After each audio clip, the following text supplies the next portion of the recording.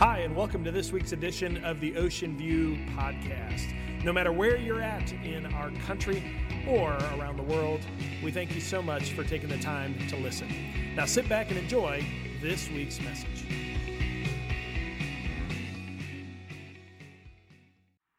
My name is Terry. I'm one of the pastors here, and whether you're here on the floor or watching at home or up in the balcony, it's really great to have you here. And I know just a little bit ago, if you weren't paying attention online or maybe it got cut out, but we had a little bit of a power surge here, and then everything went dark. And I got to be honest with you, when I'm sitting on the front row, and maybe I'm weird. Well, my wife would tell you, yes, I am weird. But in those moments, I really don't get panicked. I really don't get freaked out. In fact, I've learned in my spiritual life, and those of you that as you grow as being a believer in Christ, you understand that we live in a world, we live in a spiritual world. There are things going on that we can't even realize. And the wiser you get in Christianity, you understand that there are things that out of our control. And so in these moments, when all of a sudden you have a stage full of people, I'm sure our musicians were not as excited as I was. I was in the front row. I was sitting there saying, okay, God, this is going to be interesting, or we're going to do church a little differently today. We might not have lights on. That's okay. And it actually ties into our message today, believe it or not. We've been going through a series really talking about what is life in the church really supposed to look like. And maybe during this coronavirus outbreak, maybe we can, as the church, be reminded of what the first church looked like, and maybe we can get back. Maybe we can use this as an opportunity to be able to key in on the main principles of who the church is and what the church is responsible for. And today, we're going to go to the most important aspect of church. In fact, there's a guy by the name of Paul. We've been talking about him from time to time. And Paul writes a letter to a church in Corinth. And he is going to address this. He's going to talk about the most important aspect of what it means to be the church. And he's going to use a term that many of us, we've heard before, but maybe you don't understand. He's going to use the term gospel. But the word gospel actually means good news. And as we launch this out, I want to share with you that the gospel is incredible. The gospel is powerful. But the gospel is also dangerous. Now, before you guys look at me and say, wait, what kind of church am I in? I'm going to explain. In fact, if you're taking notes, I want you to write this down. The gospel is dangerous to every life it encounters. It is, and we're going to unpack that today so that we all can be on the same page, but we can understand. Do you know what the word dangerous means, though, before you start calling me a heretic? The word dangerous means it's likely to cause problems or have adverse consequences. And for those of you who have chosen to follow Jesus Christ, you know this, that before you followed Jesus, you were living life a certain way. And if you truly accepted him as Lord and Savior, that life that you once knew ended and changed drastically, which is why I think the gospel is dangerous. It's dangerous to the life you lived before you followed Jesus Christ. And Paul is writing this church because this church is saying, hey, Paul, what's most important? What do we have to do in the church? And that's what he's going to address right now in chapter 15, starting in verse 1. So if you have your Bibles, you can turn there, but this is 1 Corinthians chapter 15, beginning in verse 1. Paul says, now let me remind you, dear brothers and sisters, of the good news, the gospel, I preached to you before. You welcomed it then, and you still stand firm in it. It is the good news that saves you if you continue to believe the message I told you, unless, of course, you believe something that was never true in the first place. Today we're going to talk about the gospel very, very emphatically. It is good news, and I have said this before here at Ocean View, and I continue to say it. Nothing is more important than someone's relationship with God. At the end of the day, we can kick, scratch, fight. We can be different denominations. We can argue. We can look at different methods. We can look at different ways to be able to share communion. We can look at different ways to be able to share baptism. But at the end of the day, nothing is more important than someone's relationship with God, which is why as a pastor, my heart breaks when I see denominations fight, when I see church members get fixated on the tiny things that absolutely at the end of the day do not matter. What's most important is someone's relationship with Jesus. The church was built and will always be built around the gospel. Now, I'm a teacher at heart, so what I figured is I would put myself in your shoes, and maybe you're watching online, and you say, Terry, okay, the gospel, I've heard it before, but what if I have questions about the gospel? What if I'm, a Christian, but what if I have my doubts and my fears? And so what I figured we would do is we would tackle 5 questions today that I think some might have with regards to the gospel of Jesus Christ. And here's the first one. Terry, what is the pure gospel? If I were to be able to look at the scripture and I were to be able to really define what is the gospel, because let's be honest, in church, there's a lot of church words that get thrown around that many of you go amen to, you shake your head up and down, but you have no clue on what it actually means. Right now, there's some of you going, yes, finally someone who gets me. Yes, I understand. How many of you know what a lay leader is? There's probably half the room that does. Half of you go, I have no idea what a lay leader is. I wish someone would explain that to me. Well, I don't have time to explain today, but you get the point. So, with that being said, we're going to answer the first question, what is the gospel? And I want you to write this scripture down. 1 Corinthians chapter 15, beginning in verse 3, because Paul defines it. Take a look at what the gospel is. I passed on to you what was most important, the gospel, and what had also been passed on to me. And here's the gospel. Christ died for our sins, just as the scriptures said. He was buried and he was raised from the dead on the 3rd day, just as the scriptures said. So Paul says, you want to know what the gospel is? Christ died for me, just as it was foretold. So don't miss this. Paul says that in the scriptures, and by the way, if you're new to Christianity, the Christian life is built on the word of God, because the word of God is God. Does that make sense? That we believe that God's word is God-breathed, and so we trust that. So watch this. Hundreds and hundreds of years, thousands of years earlier, there were men that penned the words of God down. And there were things that were said hundreds of years earlier that would come true hundreds of years later, which is why we have a full confidence in God's word, because all of the prophecies that have come to this point in time have come true. The statistical chance of that happening is burying the state of Texas 5 feet deep in quarters, painting one of them red, blindfolding one of you, and sending you out through Texas to find that one red quarter with one try. That's the statistical chance of all the prophecies of the Old Testament coming true up to this point in time. You still wonder whether Christianity is real. That's okay. I know we have our skeptics. And so the gospel, very simply, is foretold by Scripture. Jesus Christ came, died on a cross, beat death for your sins so you could have life. That's the good news. That's the gospel. But some of you, you're skeptics. I get it. I'm okay. I was a skeptic. And you might have the second question, which is this. All right, but Terry, was Jesus Christ real? Believe it or not, that is the easiest question for me to answer today. In fact, I don't even have to show you a passage of Scripture to make you believe it. Because actually in our world today, you won't find many individuals that will argue against the fact that Jesus Christ physically was real on this earth. Do you know that our Jewish brothers and sisters, they do not believe Jesus Christ was the Son of God, but they absolutely do not doubt one bit that Jesus Christ was a real, live person on this earth and a fantastic teacher. You see, even atheists know that Jesus Christ physically was here on this earth. You can't deny it. If you've ever been to the Middle East, you see so much historical, physical evidence that Jesus Christ existed. So that's an easy one. Jesus, absolutely. There's not a lot of argument that Jesus Christ was a real person here on the earth. Here's where the rubber meets the road. Third question. Terry, was he the Son of God?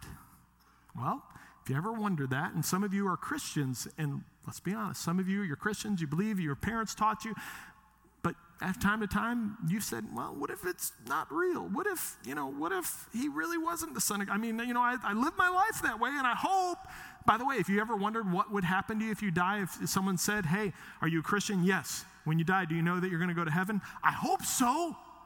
Well, when you say that, what you're really saying is I've lived my life believing he's the Son of God, but how do we really know? That's really what you're saying. Well, let me show you some scriptural evidence. And again, if you doubt it, you've got more faith than me. Because there's a guy by the name of Isaiah, and Isaiah was a prophet. Hundreds and hundreds and hundreds of years earlier before Christ was born. And Isaiah is going to pen down and predict there will be a person that's going to come, and he's going to do some things for us. He wrote these hundreds of years earlier. And then Jesus Christ comes onto the scene. I want to show you what Isaiah wrote. This is Isaiah chapter 53, verse 5. He says, but he, meaning Jesus, was pierced for our rebellion, crushed for our sins. He was beaten so we could be whole. He was whipped so we could be healed. Isaiah wrote this, that someone's going to come and is going to take beatings so that we could be whole. Now, yesterday, or actually it was Friday, I went to the beach. It's hot in Myrtle Beach. I'm just saying, if you're not in Myrtle Beach, it's hot. And so I went on Friday with my family to the beach, and the reason why is I was outside earlier in the day, and I was doing some yard work, and I took my shirt off because I was sweating to death, and my wife came out, and she says, it's hot out here. Why don't you take your shirt off? And I looked at her, and I said, I did. And she said, oh, because you could still see the white of the tan of the t-shirt. Some of you are getting it takes a little while for you to get the joke, but you got it. And so finally I said, okay, I need to get a suntan. Let's go to the beach. So we took our family, we went to the beach, and we kind of got there, and I layered up on suntan lotion because I do not like to get sunburnt. And so as we're sitting there, I spent about 20 minutes out in full sun, and then I got worried, and so then I retreated under my umbrella. My wife looked at me and said, what are you doing? And I said, I don't want to get burnt. She goes, you've only been out for 20 minutes. Come out in the sun. So I went ahead and threw caution to the wind. I went out into the sun. We saw some friends. We ended up talking for about 2 hours.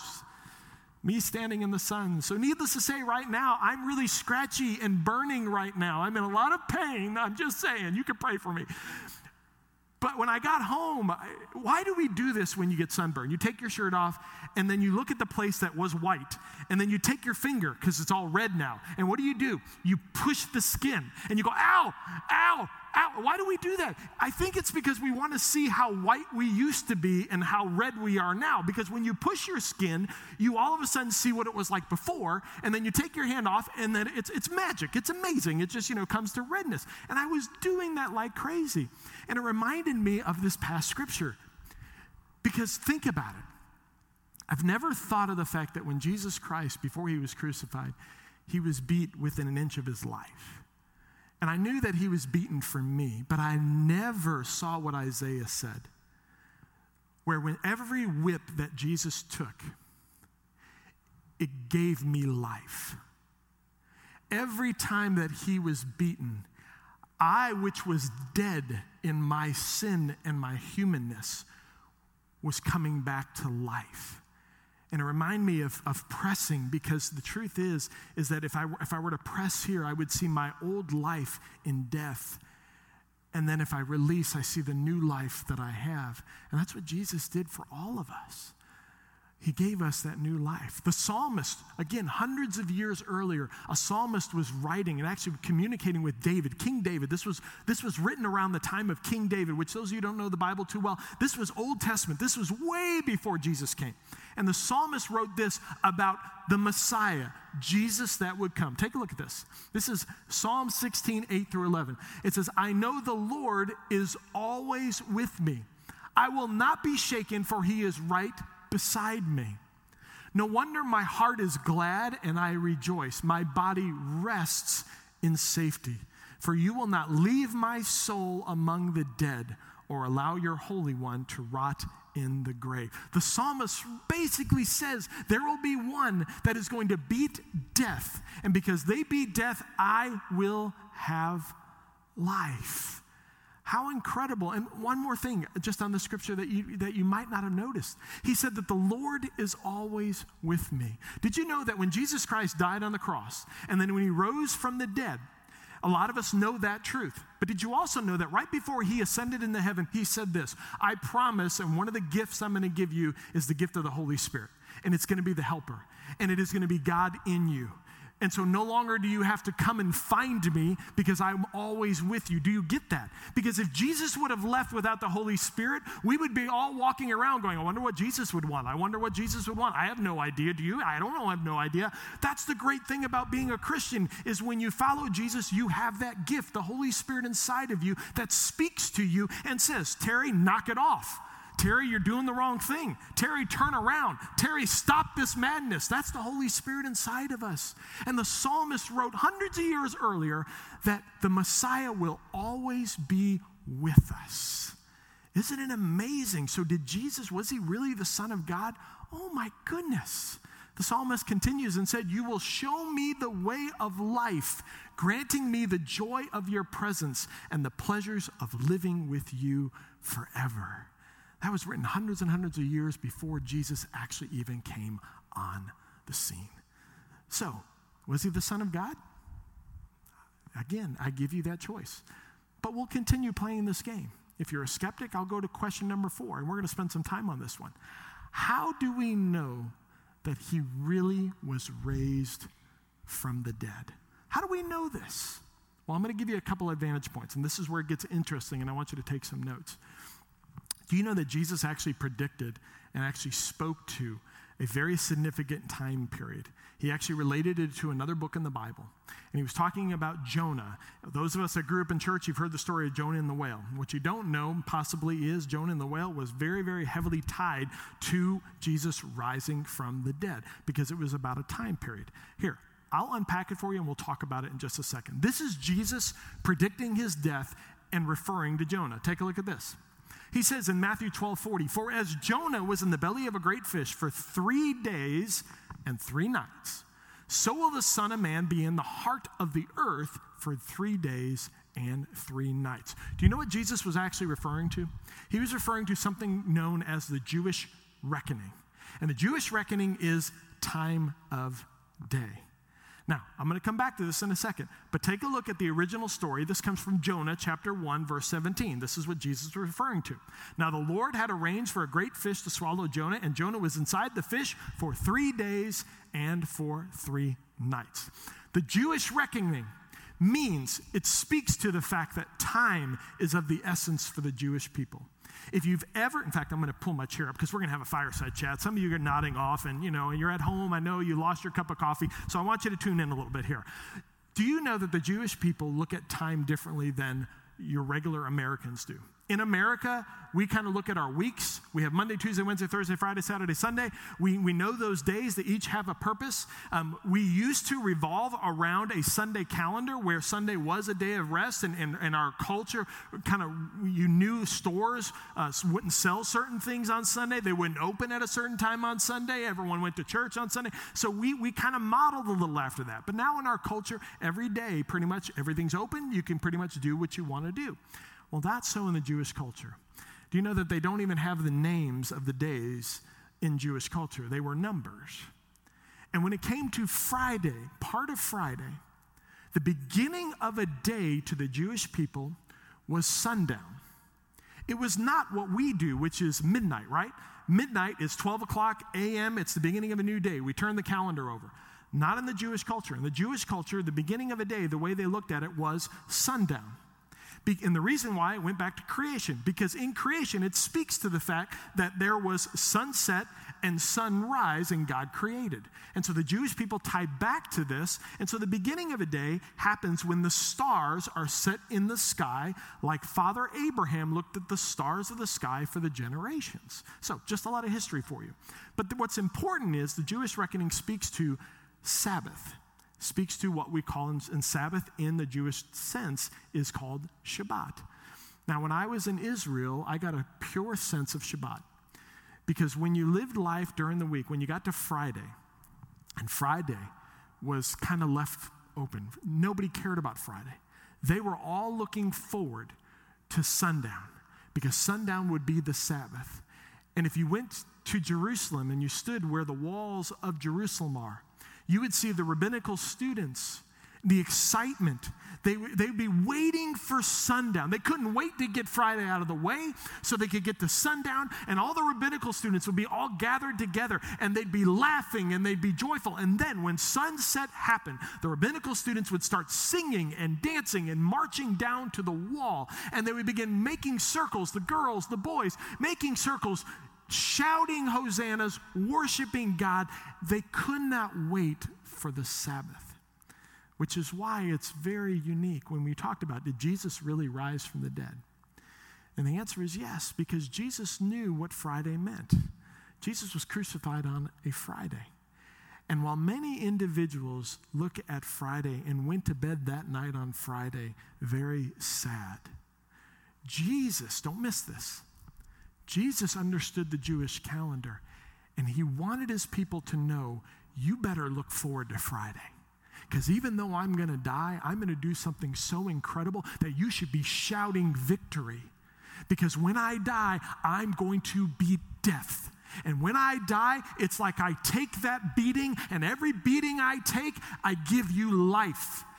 And if we're in this room and we believe that he's the Son of God and we believe that's what happened, then when we look back at history at what Jesus did that Friday, we can understand with excitement, wow, the fact that he's doing this for me is exciting because I will live.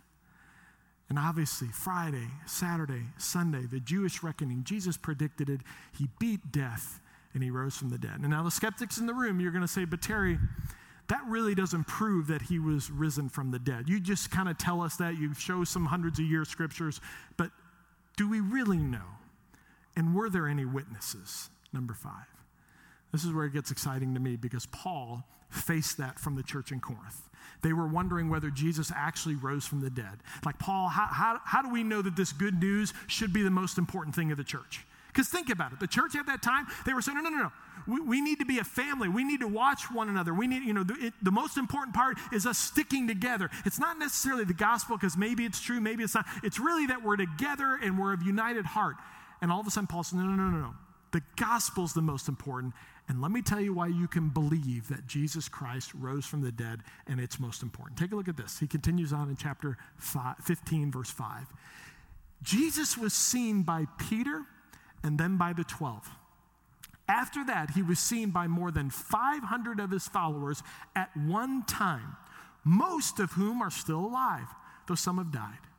Then he was seen by James, and later by all the apostles. Now, don't miss this. And if you fell asleep, you need to lean in here because it's going to show you that Jesus literally rose from the dead. He starts off by saying Peter and the 12 saw Jesus after he rose from the dead. Skeptics in the room, you say, well, Terry, that's an easy one. Those were his best friends. Those were his followers. Of course, they saw Jesus. I'll give you that. Fine. Take that one off. The apostles, too easy. But then the next one, he says, he was seen by more than 500 people at one time. And some of them, most of them, are still alive. Do you know what Paul said and historically what this meant? The church he was talking to, the people that he was talking to, knew many of the followers that Paul was talking about. He was talking about 500 people that this church knew. And it's as if Paul said, look, you don't think that he rose from the dead? Do you know that there are people that you know and they're alive today? You don't believe that he rose from the dead? 500 of them saw him at one time all together. They all saw it at the same time. So if you don't believe me, go check. Go check. See if I'm lying. That's pretty impressive if you think about it. For him to basically say they're still alive and you can go check with them today. But right now, I want to give you the most compelling point as to why I believe Jesus Christ absolutely rose from the dead. And it's because Paul says there was another person that saw him. And his name was James. And James was the half-brother of Jesus Christ. Now, how many of you have brothers? How many of you have an older brother? How many of you know what the term sibling rivalry means? How many of you ever fought with your brother? How many of you ever gotten really ticked at your brother? How many of you still resent some of the things your brother did and you are a mature adult nowadays? Me.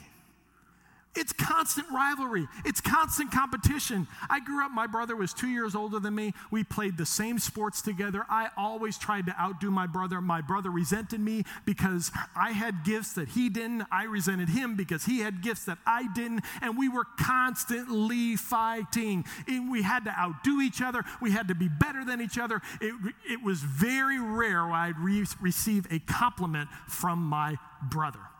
Now, I want you to think of James, the half-brother of Jesus. Could you imagine living in that house? James, go to timeout. Why doesn't Jesus have to go to timeout? He didn't do anything wrong. Of course he didn't do anything wrong. He's the perfect child, always does the right thing. I mean, come on. Why do I always have to take the blame? I mean, don't you believe that Jesus did something wrong? No, he never does anything wrong. I know, that's the point. And if I was James, I'd be miserable at Jesus. I mean, could you imagine growing up with him? You never measure up. You always, could you imagine the wiffle ball games in the street with Jesus?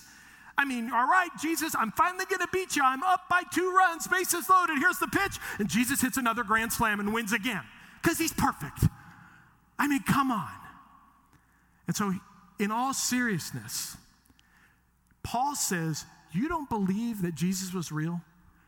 James saw Jesus and is telling people that Jesus Christ is the Son of God and he rose from the dead. So here's my question to all you skeptics. What would you have to do to convince your brother that you were the Son of God? What would you have to do to convince your brother that you're the Son of God? I mean, for James, the half-brother of Jesus, to come out and say, you know what? I was miserable growing up with him. It was intolerable growing up with him. He was always perfect, but I gotta admit, he's the Son of God and I worship him. That doesn't happen unless he's the Son of God. I'm just saying. And so Paul says, again, he's writing, okay, you don't believe me? You don't, the 12 saw him. Okay, you don't believe the 12? 500 saw him and you know them. Okay, you don't believe that? His brother believes he's God. Come on. And then Paul says, fine, you don't believe that? I got one more for you. I saw him. And I believe he's God. Now, many of us forget that Paul was once a guy by the name of Saul. And I want to show you what Saul did to Christians. And the reason why it's important that you hear Paul say, I believe he's the Son of God. He rose from the dead. Take a look at what Saul did. Paul, who was Saul, was Jewish. He studied the law under Gamaliel, who was a famous rabbi in Jewish history. In other words, Saul knew the scriptures and the truth. You could trust Saul's opinion. He chased and arrested men and women for practicing Christianity. It was documented historically that Paul had no mercy, that he would go into homes and he would tear moms away from their children and dads away from their children purely because they believed in Jesus Christ as the Son of God. He was part of the murderous mob that stoned Stephen for his faith. When you stand in Israel and you overlook the Kidron Valley, there is a church that is right outside of Jerusalem, just as the scriptures say, and that's where Stephen was stoned. And there's a church there that memorializes Stephen's death. Saul stood and gave assent and joy to the fact that Stephen, who was a follower of Jesus, was murdered. His zeal was to wipe Christianity off the map. And Paul stands up and he says to the church at Corinth, you don't think that he's the Son of God? I hated Christians. I've done so many things to fight against Christianity, and I finally saw the truth. And I saw Jesus. And he is the Son of God. And I do believe that he absolutely is worth following. In Matthew chapter 27, it says this. It says, at the moment Jesus died, the curtain in the sanctuary of the temple was torn into two from top to bottom. The earth shook, rocks split apart, and tombs opened. Now pause. Okay, don't fall asleep on this. I promise you, this is amazing. Because we always skip this part. We know that Jesus died. We know that the veil of the curtain was torn. But we forget about this little tiny fact that tombs opened up. And did you know that when Jesus rose from the dead, he wasn't the only one that was dead walking around? We think that. We think, well, Jesus was the only one who rose from the dead. No. Take a look at this.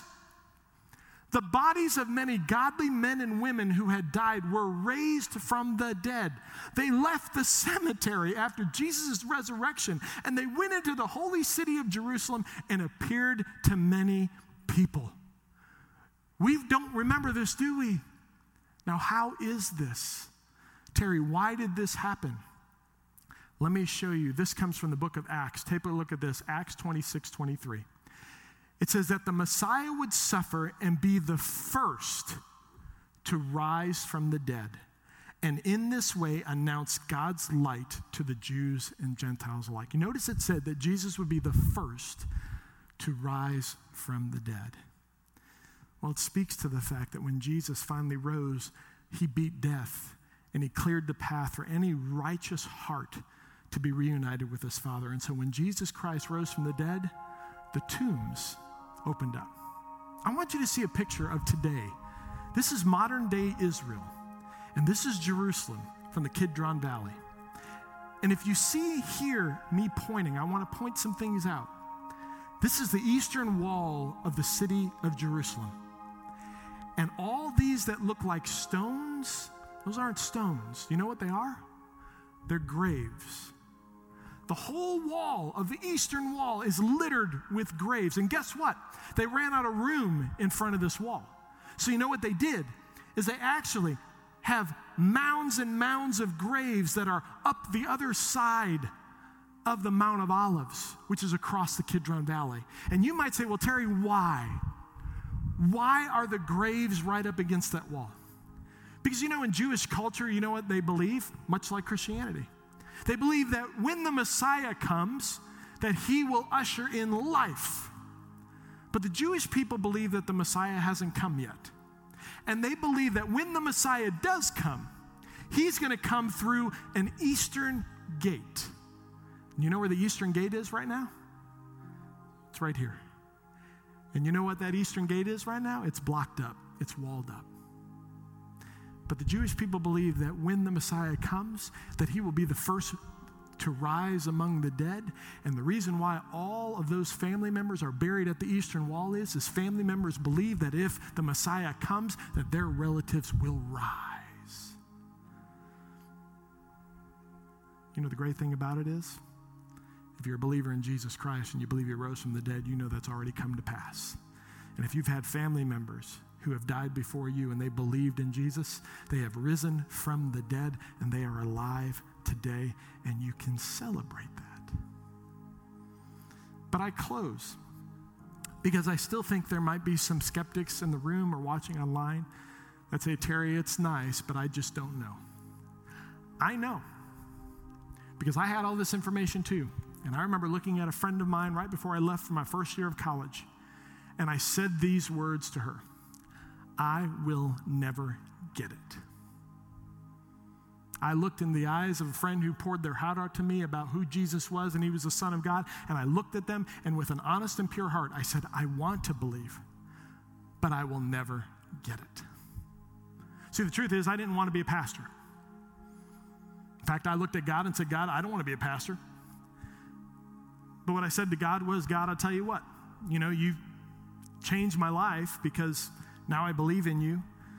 But I'm not going to be a pastor because if you want me to be a pastor, then you've got to confirm it through friends. You've got to take a complete stranger out of nowhere, bring them into my life, never met them, and they have to tell me I need to be a pastor. And then even if you do that, I'm not going to believe it, and so you got to break my heart. And I thought, God can't do that.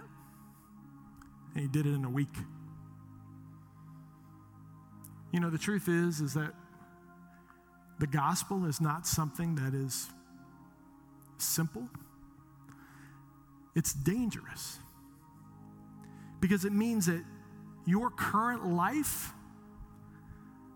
if you choose the gospel, it will adversely affect your current life.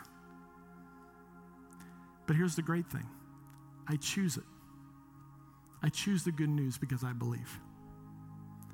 And I can promise, if you're in this room and you believe he's the Son of God, it's time for you to stop being a Christian in both worlds. It's time for you to start saying, oh, I believe in Jesus Christ, but I like to make my own decisions. Yeah, I believe in Jesus Christ, but I don't have to do all that. I can do this and this and this and this. If that's you, then you've not grabbed the good news and you've not embraced the gospel, because the gospel's dangerous. Because the gospel will radically change your life if you let it. And so, have you received the gospel? Church, maybe you're not a part of a church. And if you've not, then I want to give you an opportunity to do that today. Would you pray with me? Heavenly Father, right now in this room with eyes closed and heads bowed, God, I tried my best in my humanness to show individuals why the gospel is the most important part of the church. But secondly, God, why we can trust in the reality and truth that you are the Son of God, that you rose from the dead, that people saw it, and because of you, my life was radically changed along with millions and millions of others. And so, God, for the person in this room right now who has their feet in both worlds, God, I pray that today they would say yes to the gospel.